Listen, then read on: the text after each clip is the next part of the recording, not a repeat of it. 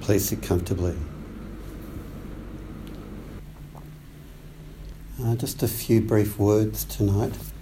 I want to talk about mistakes. We all make mistakes. How do we relate to mistakes? As I was suggesting in those words I gave in the first period, Zen practice doesn't fall into the normal kind of mode we have of understanding things, which you could call it a binary way of understanding things, are good or bad or whatever, or you're moving towards a goal. It's the nature of Zazen, as you would have experienced it, that you do make a very clear goal, you make a very clear vow or promise to yourself that you're going to turn up to be present in each moment, in each breath, and yet your mind drifts off, and it drifts off, and then you commit to bringing it back again, and it drifts off, and that's just the nature of meditation practice. That's just the way it is.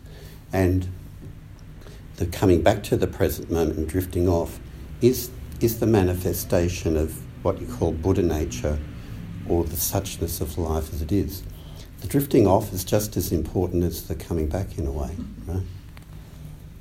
But we live with that, the tension of that. We commit to something that's impossible to do.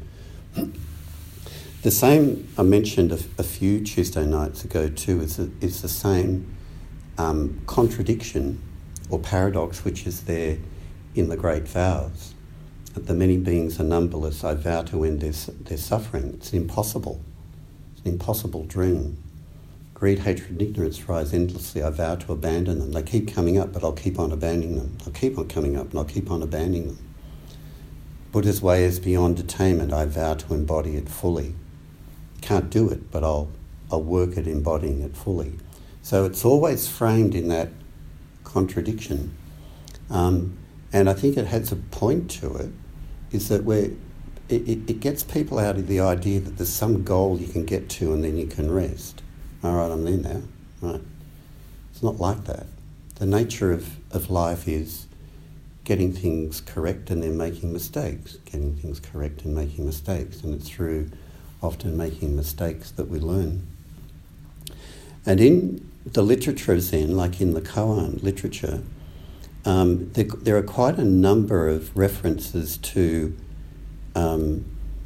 Zen teachers or monks or so-called enlightened people making mistakes. It's part of the practice. One of the most obvious ones in our miscellaneous koans is a fully enlightened person falls down a well. How could a fully enlightened person fall down a well? Mm-hmm. And another one is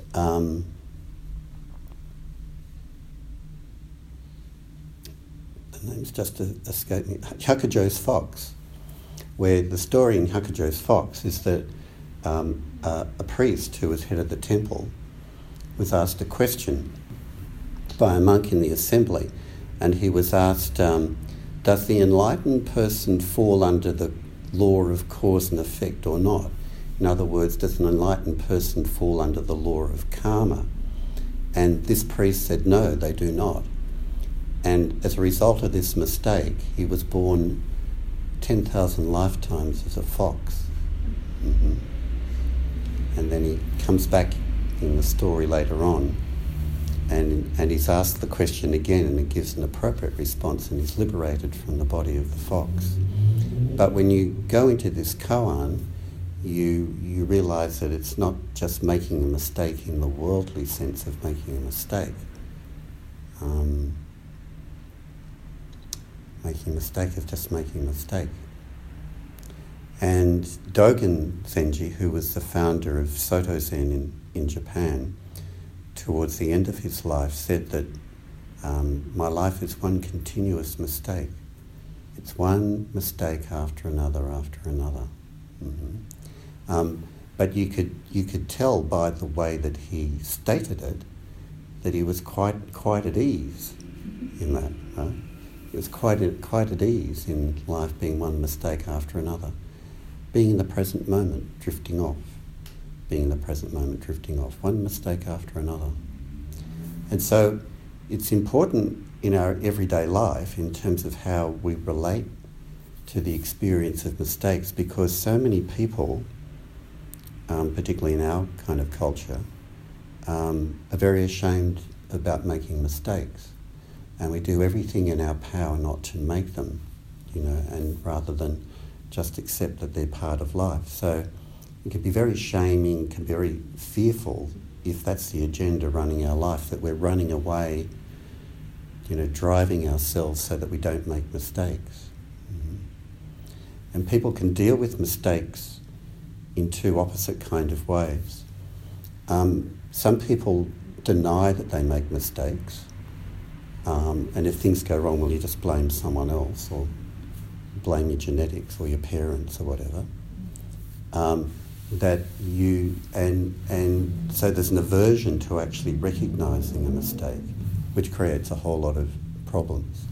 And then the other version of that is people who drown in the shame. They recognise their mistakes very readily, but they drown in the shame of it, which is not very useful either. But in both instances, mistakes are not okay.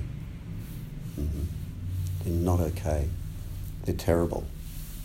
But in Zen practice, the very nature of meditation, the very nature of meditation is there in Dogen's words. It's one mistake after another.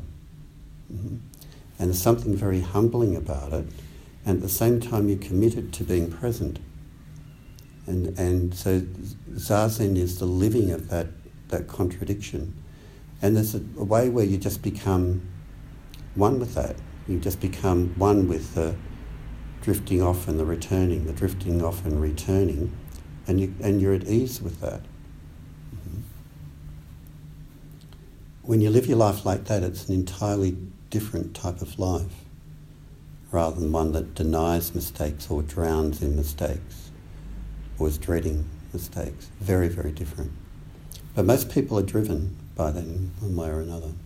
Use other words like success, failure, sort of variations on the same theme.